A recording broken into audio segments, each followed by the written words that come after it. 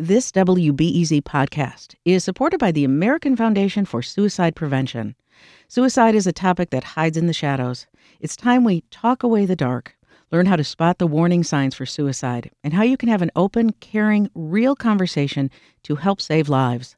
Visit the American Foundation for Suicide Prevention to watch the new short film and learn more at afsp.org/talkawaythedark. Good afternoon, I'm Lisa Labus, and this is The Rundown.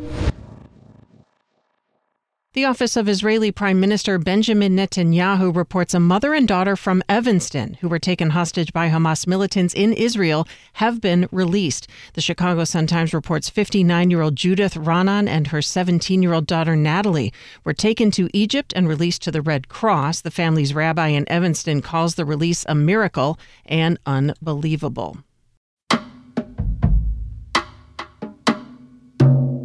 Pro-Palestinian demonstrators staged a sit-in yesterday at the Skokie office of U.S. Representative Jan Schakowsky.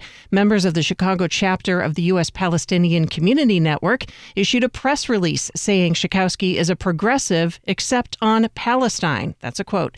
They want her to sign a resolution calling for an immediate ceasefire between Israel and Hamas. ABC 7 News reports 7 demonstrators were cited for criminal trespass. They'll appear in court December 5th.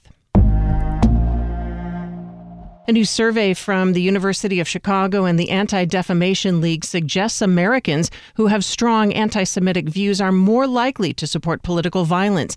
Data also show acts of vandalism, harassment, or assault are often driven by conspiracy theories and in support of dysfunctional leadership. As the conflict between Hamas and Israel continues, UChicago professor Robert Pape told our talk show Reset, it's important for political leaders to call for bipartisan opposition to hate-fueled violence.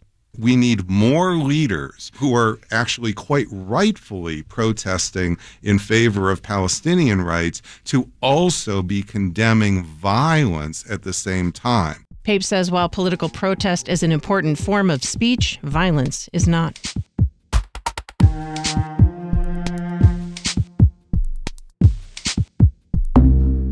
2 Illinois farmers in the so-called pumpkin capital of the world say this year managed to yield a solid crop despite some tough drought conditions.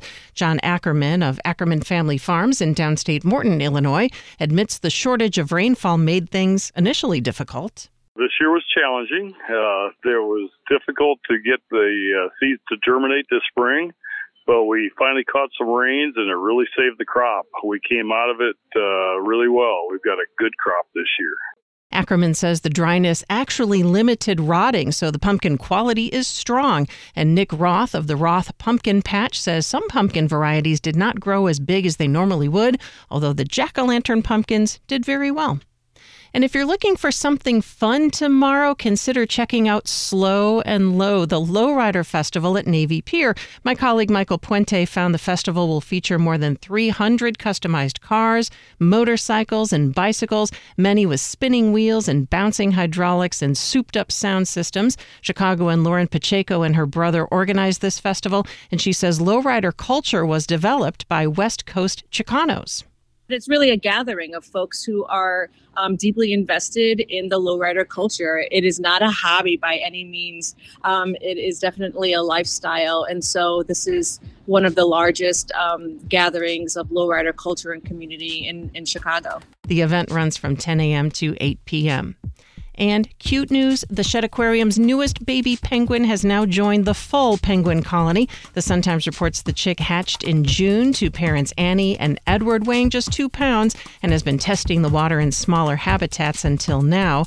The Shedd says the next milestone will be to determine the penguin's sex, and then they can tackle getting the baby a name.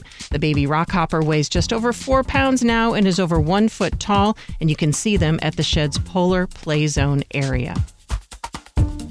Weather, we've got some sunshine showing up on Friday afternoon, mild and breezy with a high of 60. Cloudy Friday night, a few showers, a low of 45. And it should be pretty decent for the weekend, partly sunny and windy on Saturday, maybe a little rain, a high of 61. Sunny and a tiny bit cooler on Sunday with a high of 54.